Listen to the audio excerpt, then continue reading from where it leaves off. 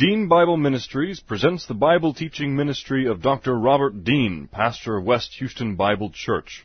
These and other Bible lessons are available from www.deanbible.org.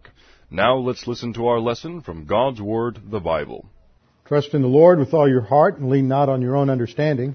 In all your ways acknowledge Him, and He will direct your paths. They that wait upon the Lord shall renew their strength. They shall mount up with wings as eagles. They shall run and not grow weary. They shall walk and not faint. Fear thou not, for I am with thee. Be not dismayed, for I am thy God. I will strengthen thee, yea, I will help thee. Yea, I will uphold thee with the right hand of my righteousness. Be anxious for nothing, but in everything by prayer and supplication with thanksgiving, let your requests be made known unto God, and the peace of God, which surpasses all comprehension, shall defend your hearts and minds in Christ Jesus. Thou wilt keep him in perfect peace, whose mind is stayed on thee, because he trusteth in thee. For the grass withers and the flower fades, but the word of our God shall stand forever. Before we get started this evening, let's have a few moments of silent prayer to make sure that we're in fellowship, right, with the Holy Spirit, ready to study the Word, where God the Holy Spirit will teach us and make these things clear and challenge us with application. We'll have a few moments of silent prayer, then I'll open in prayer. Let's pray.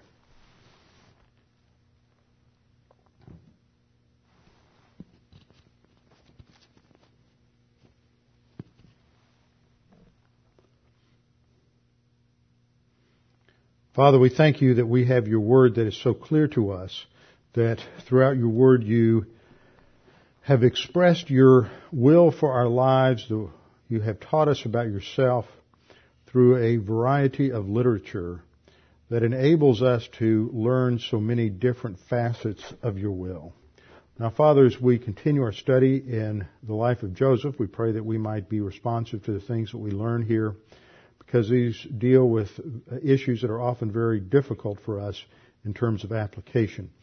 We pray this in Christ's name. Amen. I want you to open your Bibles with me to Matthew chapter 18. Matthew chapter 18. As we've gone through Genesis, I've noted several times that it's important to correlate the main doctrinal emphases in many passages, many narratives in Genesis, with New Testament principles. In New Testament, we often have very didactic type of passages that are direct, that say this is what you do, don't do this, that kind of a thing. And we see these principles as they're worked out in the flesh and blood of Old Testament characters. And so we run into a very difficult concept that is illustrated in the life of Joseph. There are two things that come across in the life of Joseph. One relates to Romans 8:28, that no matter what happens here, God is at work behind the scenes, pulling everything together to accomplish His sovereign will. And we see that in every chapter. But another thing that we see that is as significant and as important doctrinally has to do with what we call the doctrine of impersonal love or unconditional love, specifically related to forgiveness. And often we have problems when we talk about forgiving someone who has truly hurt us or has caused pain in our life, someone who has perhaps betrayed us in numerous ways, that when we come to passages such as the one we're looking at right now in Matthew 18:21 and 22, we just have difficulty trying to figure out, okay, how do we forgive this person, and then do we just let them stab us in the back all over again? Do we just continue to let this person treat us in the same manner? We know that they'll come to us and they ask forgiveness.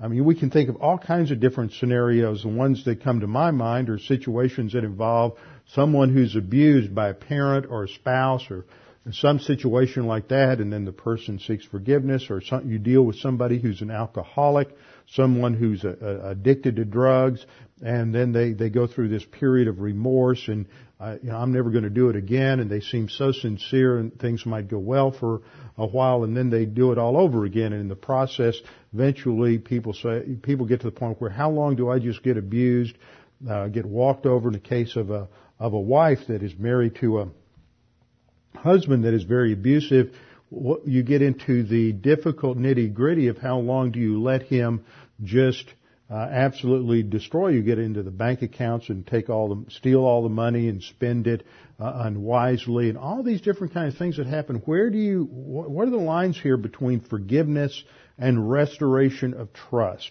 And I've really never heard too many people break it down quite this way. And as I've gone through what's happening in Genesis 42 through 45, is that we see a great picture of this distinction between forgiveness and trust. And so I thought we'd go look at a couple of passages quickly in the New Testament to sort of set up this as a framework. In Matthew 18:21, Peter comes to the Lord and says to him, "Lord, how often shall my brother sin against me and I forgive him? Up to 7 times?" See, Peter's thinking in terms of, okay, I'll forgive him once or twice. I might even go as far as to forgive him 7 times. But if this is something that happens day in and day out, or it's extremely egregious, or they just continue to go through this cycle of sincere remorse and repentance, and then they do it all over again, how long does that go? And you could ask all kinds of other questions like, well, is this someone that you're tied to biologically? Is this a son or a daughter? I think it's interesting to watch some people to see how the forgiveness cycle works when it's somebody they deeply love, a longtime friend, versus somebody who isn't. I mean, sometimes we're willing to extend a lot of forgiveness and a lot of leeway to somebody who's very close to us rather, than someone who's not. And if we're tied to them biologically, a lot of times we'll let that go on. I remember a time when I had a distant relative that I had gone to high school with. We had sort of grown up together. We knew each other's kids. It was a cousin, distant cousin, and he had tremendous drug problems. And I remember when his parents had to reach a point where they had to make a decision and say, okay, this cycle's gone on long enough. We're just going to let you go to jail, and you're just going to have to reap your consequences. And it was about 20 years before there was any communication restored. And somewhere in there, he got saved, which made a difference. And so we wrestle with this whole issue because there's one thing I think that I never hear about is making a distinction between forgiving somebody and then restoring them to a position of trust where we make ourselves vulnerable to that person again. There's a point in there of wisdom. I've often talked and discussed about the fact that if a wife is in an abusive situation, there's a point of wisdom there where she's not supposed to commit suicide and continue to put herself in the path of harm's way. It's one thing to forgive the person, so we have to talk about what forgiveness is, but it's another thing to put yourself back in a position where you know physical harm or some other levels of harm are going to happen all over again. And so the concept of forgiveness, in some senses, we always have to factor in what happens on in the parable of the Good Samaritan. But in some senses, forgiveness means an absence of mental attitude sins. We're not going to hold it against them in our own soul, in our own mentality. We're not going to have bitterness, mental attitude sins of anger, resentment. We have to get to a point where whenever that person comes up, and that can be very difficult for some people in some situations, if they've gone through harsh abuse, violence over a long period of time, to where they think about that person and not just vibrate right off the chair with all of the anger, resentment, everything else that builds up, which is understandable, but you have to deal with it as a believer with the grace of God, and sometimes that takes some time of spiritual growth before you can do that. So Peter approaches the Lord and says, well, I can understand forgiving them more than once, but he puts a finite box on it, up to 7 times. When Jesus answers him in verse 22, he says, I don't say to you up to 7 times, but up to 70 times 7, which is 490 times. But the multiple use of 7s there, Jesus is really saying you just never stop. Then when you turn over to a parallel passage, which is in Luke chapter 17, Jesus is teaching the same thing in a slightly different context and states it in a slightly different way. And in 17:4, Jesus says, well, looks like I wrote down the wrong cross-reference. Is that right? Or am I looking at the wrong chapter? 17:4, take heed to yourselves. Take heed to yourselves. Take heed to yourselves. If your brother sins against you, rebuke him. And if he repents, forgive him. And the word there, we studied this before when we were going through the relationship between repentance and forgiveness, confession and repentance. If he repents, that is, if he changes his mind about what he's done to you, forgive him. If he sins against you 7 times in a day, and 7 times in a day returns to you, that's a pretty extreme case. Saying, I repent, you shall forgive him. Now, for a lot of us, that just seems like, well, why do I keep putting myself in some sort of situation where I'm just going to I could even get killed in that process. And I think we see an illustration of this relationship of forgiveness and wisdom in Joseph. So let's go back and look at our passage and we'll go back and pick up chapter 42 because it's been a few weeks since we were there. We remember what has happened with Joseph's relationships to his brothers. Joseph loved his father dearly. He loved Jacob dearly. He was Jacob's favorite. Benjamin is still a young child, 3 or 4 years of age when the events back in chapter 37 take place when Joseph is sold into slavery. But his brothers are abusive to him. They're so angry they can hardly talk to him. And eventually they hatch a plot to kill him. They have this conspiracy. We're just going to kill him. And then they decide, no, Judah comes along, if you remember. And Judah says, well, let's not kill him. There's no money in that. Let's just sell him as a slave. And so they sell him into slavery. They come back and they very callously just tell Jacob that, well, you've lost a son. He's dead. And they just move on. Now, Joseph's been the object of their hatred, of their anger, of a lot of their resentment, and they attempted to kill him. So now when we get to chapter 42, a number of years have gone by, possibly as much as 20 years, 19, 20, 21 years probably. We don't know precisely. We have a period there where he spends about 12 or 13 years, about 10 years as a slave to Potiphar, 2 to 3 years when he's in prison, and then the first 7 years of plenty have gone by, and he's into the first probably 2 or 3 years of that 7-year famine cycle. So a lot of time has gone by, and that's an element in anyone's life when they've been truly abused or mistreated, that it takes time to work through the application process. I think that if Joseph had to confront his brothers sometime earlier when he was still in prison, he might not have been as gracious as he is when he gets to chapter 42. But he's worked through this, he's grace-oriented, and there's no indication that he bears any sort of resentment or anger or hatred or any desire for revenge on his brothers. There's no hint of that. He treats them with kindness and generosity from the very beginning of their appearance before him. So that indicates that Joseph has truly forgiven them. There's no mental attitude sin there, and forgiveness isn't just an absence of mental attitude sin. It is doing well for the person. We see that as part of impersonal love in the parable of the Good Samaritan. It's not just a matter of helping the person, but going the extra mile in helping them. Not only giving the shirt off your back, but the jacket off your back. Helping them as much as you can. But that doesn't necessarily mean you do stupid things like put yourself in a position where you're going to get just as abused or mistreated again. And what we see in chapters 42, 43, and 44 is that Joseph is putting the brothers through a variety of tests to see if they're still the same selfish, ornery, antagonistic brothers that they were before? Are they still so focused on what they're going to get out of the inheritance and the blessing? Are they still filled with jealousy towards the favored son? Or have they matured? And basically, he's trying to find out whether he can trust them by revealing his identity, that he is indeed their brother.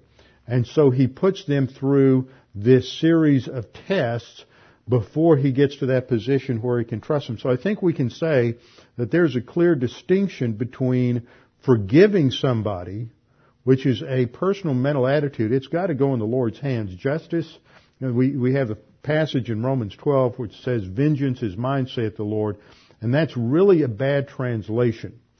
That's a quote from the Old Testament, and the Hebrew word that is initially used there doesn't mean personal vindictiveness. When we read vengeance, that's what we hear, is that we're going to get back at that person.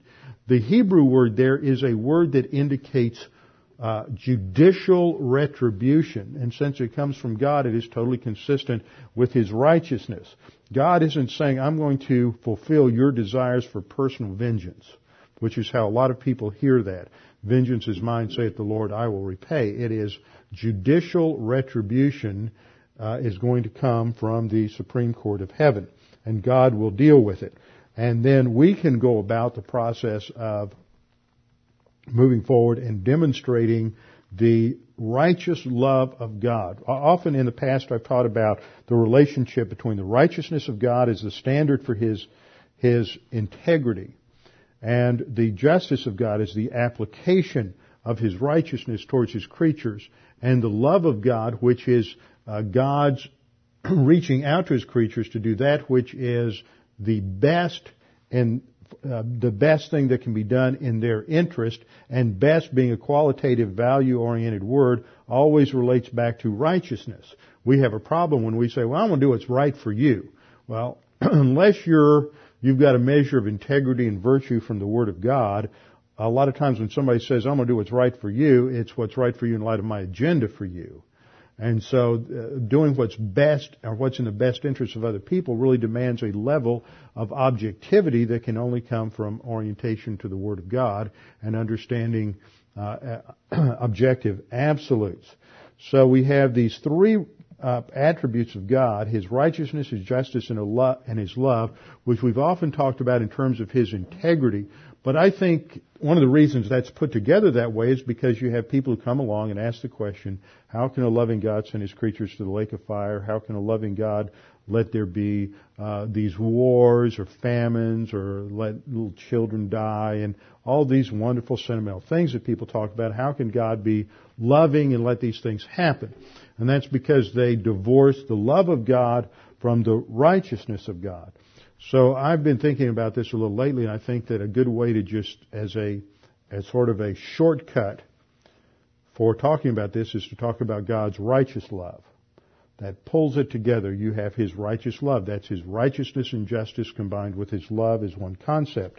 And so we're able, as believers, because God's justice, if we understand it right and can relax in it, God's justice is going to handle the situation. Whatever injustice was brought our way, God's justice is going to eventually deal with it.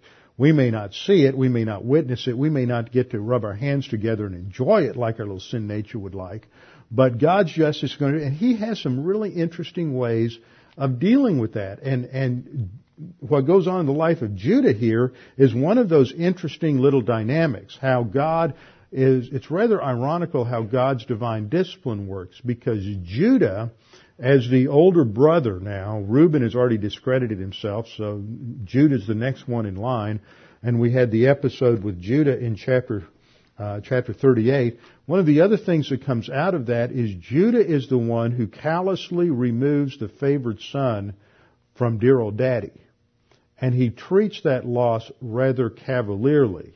But what happens to Judah? God takes out his first two sons in the sin unto death. And then it's only in that episode with his daughter-in-law, who is forcing him to give the third son to her to raise up a seed, and they have the whole incestuous thing, that he becomes finally convicted in a biblical sense, of his sin. He realizes what a failure his life has become and how he's just messed everything up. And that's the starting point. That's when he is truly humbled.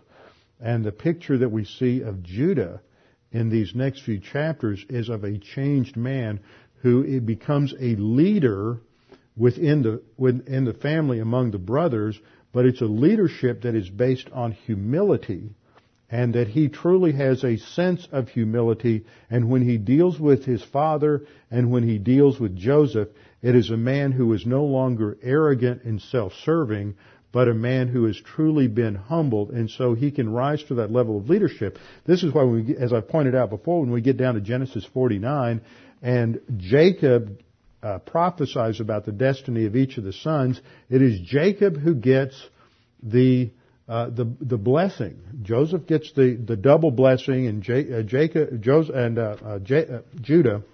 gets a blessing because he's the one through whom the Savior is going to come. The scepter of reigning is not going to pass from the tribe of Judah, because he's learned what it is to be a true leader, which is to be humble.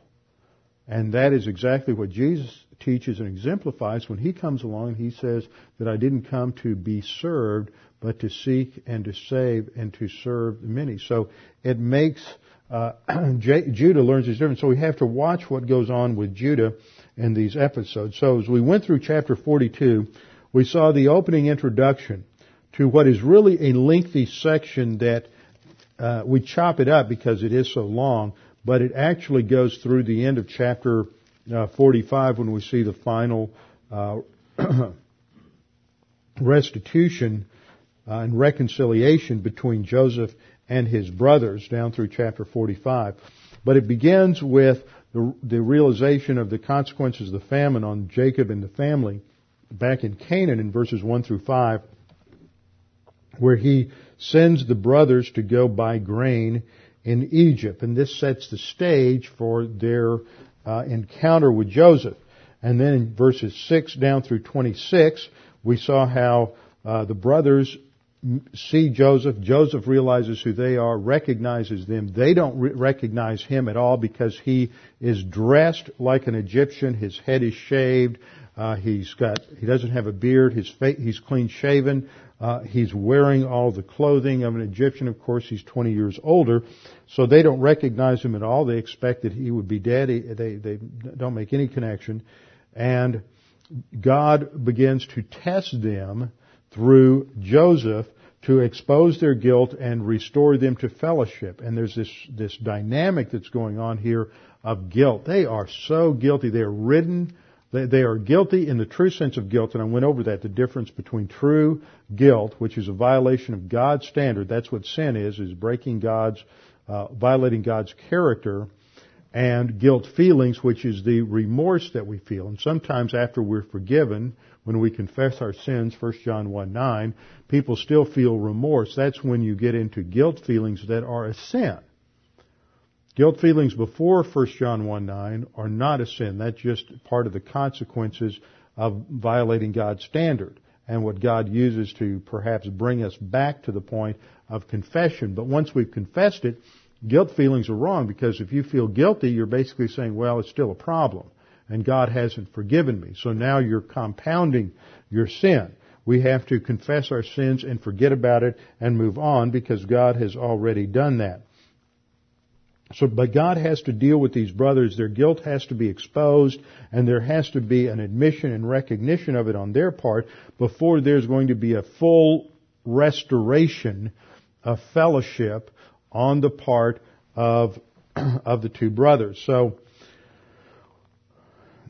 I pointed out two principles. One was that guilt has to be acknowledged. We have to acknowledge that when we're violating God's standard, we have to admit our guilt to God in confession of sin, but also when we offend other people and it is known by them. Now, sometimes we say things or do things that offend other people and they don't know it, and it just doesn't need to be brought up and create more problems. But when guilt has been acknowledged, or rather when we violated somebody else, then and they know it, we need to admit that guilt for restoration of fellowship. And on the other hand, when people come to us and they admit that they were wrong, then it is incumbent upon us to forgive them 70 times 7. But what do you do next in terms of that restoration, that full restoration of reconciliation? So we have an example of that in Joseph. So the brothers come before Joseph in chapter 42. They don't recognize him. He recognizes them, and he begins to set up this situation. He tests the brothers. All of them are put in. Were first going to stay in prison until the youngest one came, but then the next day he changes his mind. He says, y'all go back and pick up Benjamin and leave Simeon behind. So Simeon stays back as a guarantee, as a pledge to guarantee their eventual return. Now they were gone for a while, because by the time we come to chapter 43, we learn that they went home and they stayed there until they've eaten all of the grain that they brought back on the first trip. Now imagine Simeon is sitting back there in Egypt wondering are they just going to leave me here to rot in prison? He knows their history, so there's a whole different dynamic going on in Simeon's soul as he's having to deal with the guilt, because he's probably thinking, God is probably finally bringing all of this home to roost on me, and I'm the one who's having to pay for it all. But what happens back in the land of Canaan is brought to focus in 43:1. Now the famine was severe in the land, and it came to pass when they had eaten up the grain which they had brought from Egypt. So this simply brings us up, gives us the setting for the second act, we might say, in this drama. They've eaten up all the grain, and they're going to get him. They're sitting around the table, and this is the last of the food. Dad, what are we going to do now? And you get the impression that this is not the first time they've had this discussion. There's a real sense of irritability, as also resignation to that which is inevitable on the part of Jacob, who, if you notice in this passage, he's referred to as Israel. What does Israel remind you of? What does that name remind you of? Remember, that name was given to him because he was the one who wrestled with God at a place called Peniel. And I think that what's happening in all this is he's wrestling with the fact that he knows the only way they're going to get more food is because of this condition that Joseph has set, that you guys can't come back unless you bring your younger brother. All this time, Jacob is wrestling with the fact that it's going to get to this point, and he's going to be forced by circumstances to do what he really doesn't want to do. The last thing he wants to do, which is to lose sight of his favorite son now, Benjamin. He's already lost one son, and he doesn't want to lose this one. So I think that the reason we have the name Israel used here instead of Jacob is because it's just a little textual reminder of this fact that he's been wrestling with this, and there's been this ongoing argument with the brothers who want him to send him back, and he doesn't want to do it.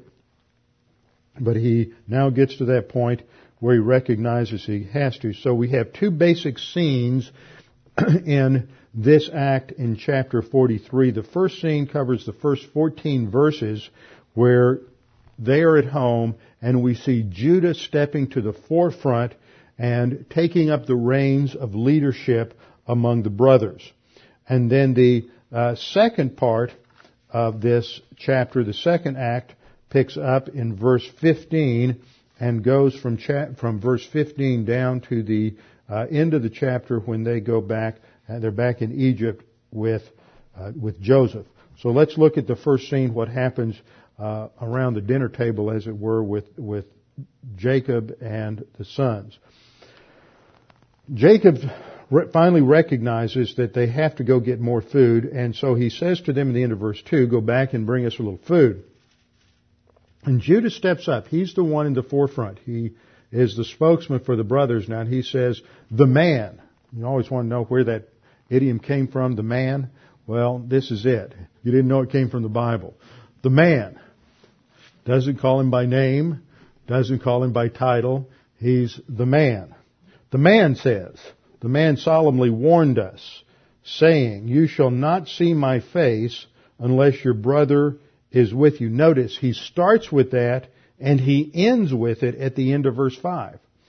He says again, so he brackets what he's going to say. Remember, this man, the man, said, you're not coming back, you're not going to see me again unless you bring your brother. This is a non-negotiable condition that the man has set up. And verse 4 is in the center of this. If you send our brother with us, we will go down and buy you food. So Judah's got him over a barrel. He knows that the only way they're going to get food, the only way his children, his grandchildren, others in the house are going to be provided for, is if he's willing to relax his grip on that which he loves the most, which is his son Benjamin. And so Israel responds in verse 6. We have his first reaction, because that's what it is. It is a reaction. And he's irritated. You can just hear it. He's resentful. You've been in that situation where finally it gets to the point where the only thing left to do, the only choice that's left, is to do what you really don't want to do. But see, that's how God in His sovereignty often works to get His sovereign will accomplished. God is working behind the scenes here to move the whole family to Egypt. Jacob doesn't know that. He does not understand what God's plan is. God's not revealing it to him in that way. He's handling this situation through the dynamics of all these different events, including the famine. This is how God works unseen behind the scenes. This is His sovereign manipulation of history. So He puts the pressure on Israel by circumstances, and He has to do this, but He doesn't want to do it, and you just feel His reaction, His irritation and resentment at having to do this. So the brothers then answer in verse 7 by simply reiterating what the man said. They say the same thing. The man asked us pointedly about ourselves and our family, saying, is your father still alive? Have you another brother? And we told him according to these words. Could we possibly have known that he would say, bring your brother down? How in the world could we be held accountable for this when he's asking about the family? And so then Judah steps up and gives his second speech in verses 8 through 10. And this time he takes responsibility for Benjamin. He urges Jacob to let them go and appeals to him to release Benjamin in their care, and he makes a deal in verse 9. He says, I myself will be surety. I'll be the pledge for him. From my hand you will require him. Now, if you remember, Reuben had tried to make a deal like this earlier in verse 37 of the last chapter, and he told his father, if I don't come back, just kill my two sons. But there was an emptiness to that promise. When Judah makes this deal and says, I'll stand my life in surety for Benjamin, Jacob's fully aware of what has gone on in the last 20 years in Judah's life, that he has lost two sons, and he's seen this transformation in his son as only a parent can understand that transformation and see it in one of their children. And so Judah makes an argument that is acceptable now to Jacob. And so their father then responds in verses 11 through 14, and now he has given in, and he says, if you have to do this, and he understands that they should, he says, first of all, take some of the best fruits in the land in your vessels. Go back with a present. This will open up a pathway, and perhaps the attitude of the man will be more generous if you take him a gift from the from the fruits of the land, the balm and honey, the spices, the myrrh, pistachio nuts, and almonds. These were the this is a typical agricultural production of Canaan that was exported to other countries. So this was valued in Canaan. So as you can see, the famine is not so severe that there's not something there. And he has honey, spices, myrrh, pistachio nuts, and almonds to send down to Egypt. And secondly, he says, take double the money back.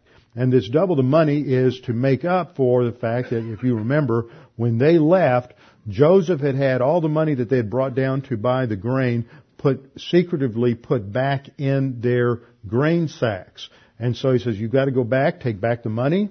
They're going to think you stole it. So you need to take that money back. You need to make full restitution. Even though you didn't steal it, you need to demonstrate that you have it and that you're completely innocent. Take back the money, return it. That was the third thing. Take the money back. It was found in the grain sacks. And fourth, take your brother. So he gives them this instruction and concludes by saying, and may God Almighty give you mercy before the man. This is his blessing upon them. And he uses the name of God, El Shaddai, which first is introduced to us back in Genesis 17:1. It is a title that's used 48 times in the Old Testament for God, and most often it's used in Job. It is typical of the oldest literature in the Old Testament. We don't know exactly what it means. Some people suggested about 100 years ago that it had something to do with the mountains, but it doesn't have anything to do with that.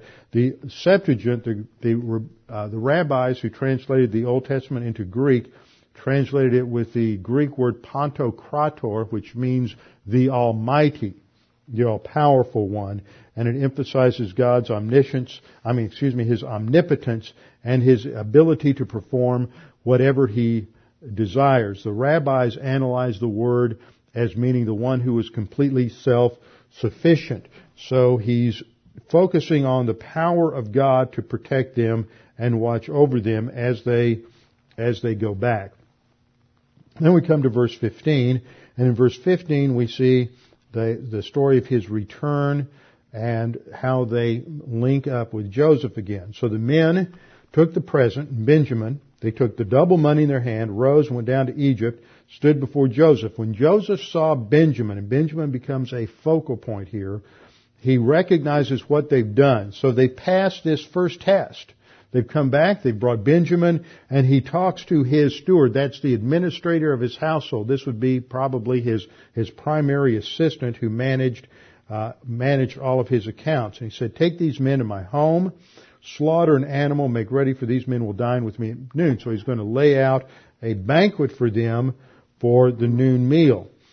The man did as Joseph ordered, took the men back to his house, which would have been quite a palatial dwelling, and the men now are afraid. Why are they afraid? Guilt. That's what this word for fear indicates is, okay, what have we done now? Why is he treating us like this? And they've got this guilty conscience, and they know what they've done with Joseph, and they're afraid that God's going to make them lose Benjamin, and they're fearful. And this is brought out in a couple of different words throughout this chapter. So they're fearful of what's going to happen, and this guilt makes them such that they think, okay, it's because of the money. They think we stole that money, and now we're going to get in trouble, and he's going to do something to us. And so they pull the steward aside in verse 20, and they say, sir, we came down here the first time to buy food. And they just confess this thing. They say, look, we didn't have anything to do with it. This money just showed up in our sacks. And they just summarize the event. And at the end, the man calms him down and says, peace be with you, don't be afraid. Your God and the God of your father has given you treasure in your sack. I have your money.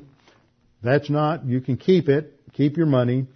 And then he brought Simeon out to them. So now there is a restitution with Simeon. He must have been glad to have seen that the brothers had finally shown up. So the man, verse 24, the man brought the men into Joseph's house, feeds them, they wash their feet, they feed their donkeys, he treats them quite generously, and then they prepare the noon meal. Verse 26, when Joseph came home, they brought him the present which was in their hand. They treat him with respect and deference. Throughout this whole thing, of course, the steward would have given Joseph a report. There's no sign that they're arrogant. They're not reactive to Joseph. There seems to be genuine contrition and remorse on their part, and humility and authority orientation, and they are not coming as if they are antagonistic or filled with their own self-importance. Now, the one reason I make that note is that there was a view that was set forth by the rabbis in some of the midrashes on this chapter, where they try, because of the fact that Judah later becomes the progenitor of the tribe from which the Lord comes, and the scepter is not going to depart from the tribe of Judah. And so there was this idea that because of that verse, that Judah had to be portrayed as someone who's acting kingly and with authority, and that he actually was challenging Joseph's authority here. But you see, that just shows how the rabbis had really turned everything around, where leadership was lording it over everyone, which is exactly what the Lord criticized when He was on the earth. That leadership isn't lording it over everyone. Leadership is being a servant of all. It is based on humility. And it's the old adage that if you don't learn to follow, in other words, to be respectful of authority and to be under authority, you can never be a good leader. So, Joseph comes back, and the first thing he asks them is about his father. This is so crucial here. Joseph's concern is about how are you treating your father? How they treat their father and their attitude to their father is going to say an awful lot about what's happened in their soul. And the second thing he's going to watch is how they treat Benjamin. Now watch this. Verse 26, Joseph came home. He's still testing them. He says, is your father well, the old man of whom you spoke, is he still alive? And they answered, your servant, our father, is in good health. Notice the respect and the honor in the way they are talking about their father. He's in good health. He's still alive. And then they bow down and they prostrate themselves before Joseph. Incidentally, it's the same word that's translated places as worship. Verse 29, then he lifted his eyes, saw his brother Benjamin, his mother's son, and says, is this your younger brother of whom you spoke to me? And he said to Benjamin then, this last phrase is directed to Benjamin, God be gracious to you, my son. So he is singling out Benjamin for special attention and special favor. And then we have almost a parenthetical insert in verse 30 that his heart yearned for his brother. He is just so overwhelmed with emotion at this stage. And we see this with Joseph. It's very emotional, but he keeps it under control. As soon as he recognizes this, he gets out of the room, gets off to a place of privacy, deals with his emotion, weeps, and then he washes his face until he can regain control of himself. And then he comes back out to have dinner. Now he set the dinner up so that he's over here on one side, because Egyptians would never have anything to do with any of the Canaanites. They just despised the Canaanites. They had more prejudice against the Canaanites than any clansman ever had towards a black person in the South. I mean, the Egyptians despised the Jews. And that's why later on, when the family moves down, they give them their own place to live up in Goshen. They don't want to have anything to do with them whatsoever. Part of this had to do with their religion, and part of it had to do with just racial prejudice. So Joseph, in the role of an Egyptian, sets a place by himself. The Egyptians ate with him by themselves, and then the Hebrews ate in their own place. But they set them down. Now notice this, you're one of the brothers, and all of a sudden you sit down to eat, and you look around and you recognize that we've all been put in birth order. How'd that happen? I mean, it almost takes you back to some of these Gothic horror stories where somebody goes into the castle and you hear doors close, and all of a sudden the food mysteriously appears and all this, and you start, this is really spooky. How did he know the precise birth order? And there's Benjamin, and Benjamin's at a place of honor, and he has 5 times as much food on his plate as the rest of us. What's going on here? Is God getting us? God's going to make us pay for that with Joseph? They are just being brought to this point of genuine repentance in the sense of change over what had happened much earlier, as they have to deal with their guilt. And it says that the men looked in astonishment at one another when they realized they were set in birth order. And the Hebrew word there for astonishment means fear or anxiety. It's not just a sense of wonder, it's a sense of, uh-oh, this isn't right. This is spooky, and we're in trouble now. What's going to happen? And then he blesses Benjamin. Now, When we come to chapter 44, we get into the final test. This is where things really get interesting, and we see how Joseph one more thing. When Joseph sets this situation up with Benjamin and puts him in that place of honor in verse 34, he's testing the brothers. Are they going to become jealous of Benjamin as they became jealous of me? When I was honored and treated in a special way by our father, they became very jealous and resentful. Now that I'm putting Benjamin in a place of honor and treating him with special privilege, are they going to react in the same way? He's testing them to see if they've gotten past all of their self-absorption. And he does one other thing. He gives them a lot of beer. Now, why do I say that? Well, it was either beer or wine, but it was probably beer. They drank and were merry. The New King James says they were merry. The Hebrew word means they were drunk.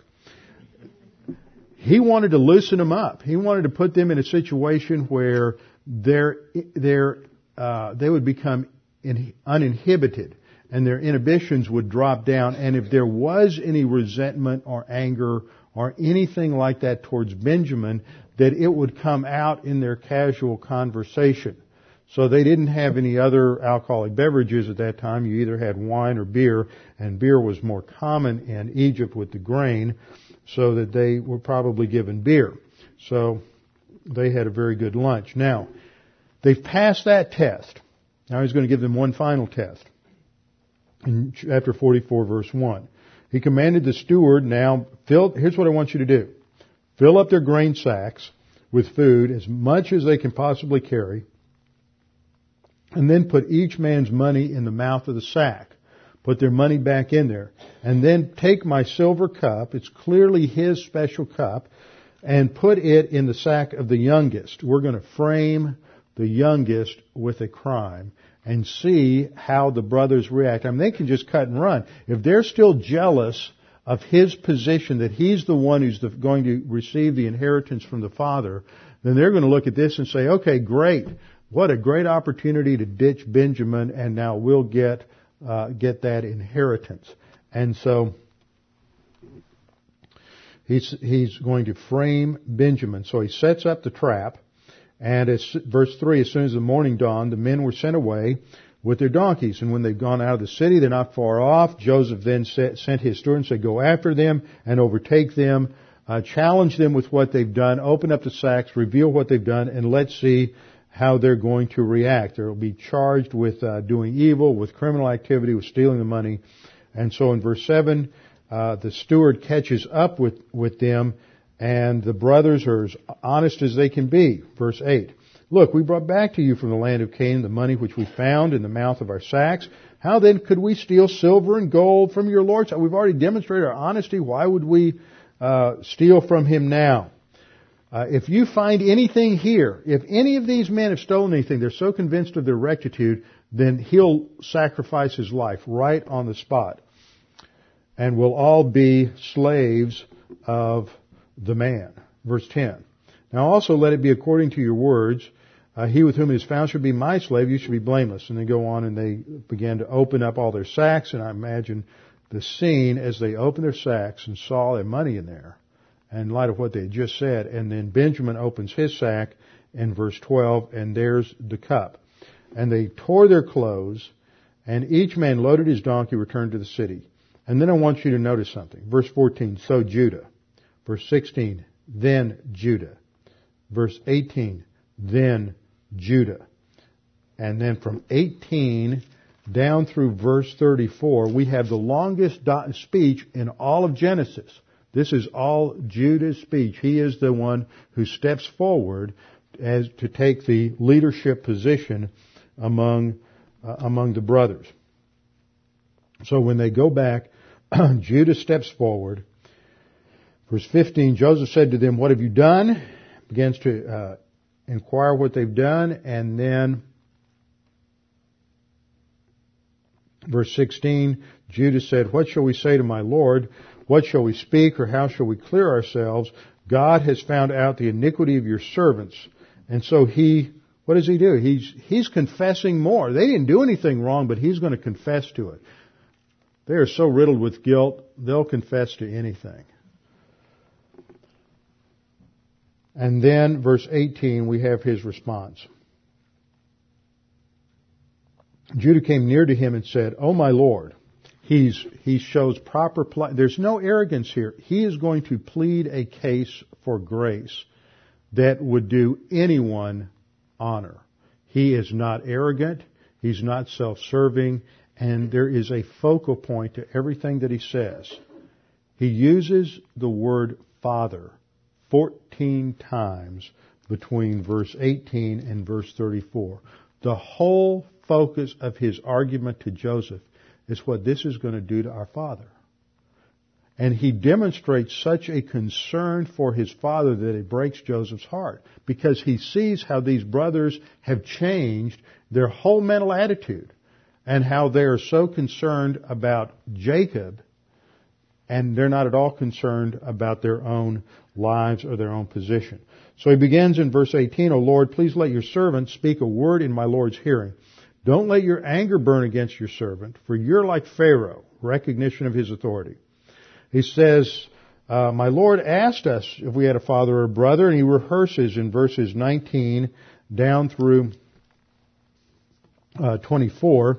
He rehearses his father's bereavement over the loss of Joseph and why Benjamin is now the father's favorite. He is setting the stage for why Benjamin is so important to the father. And he talks about how we have a father. He has one child. He's the child of his old age, and his brother's dead. And he alone is left of his mother's children, and his father loves him. And then you said to your servant, you bring him down. He rehearses everything that's gone on. He says, well, the lad can't leave his father.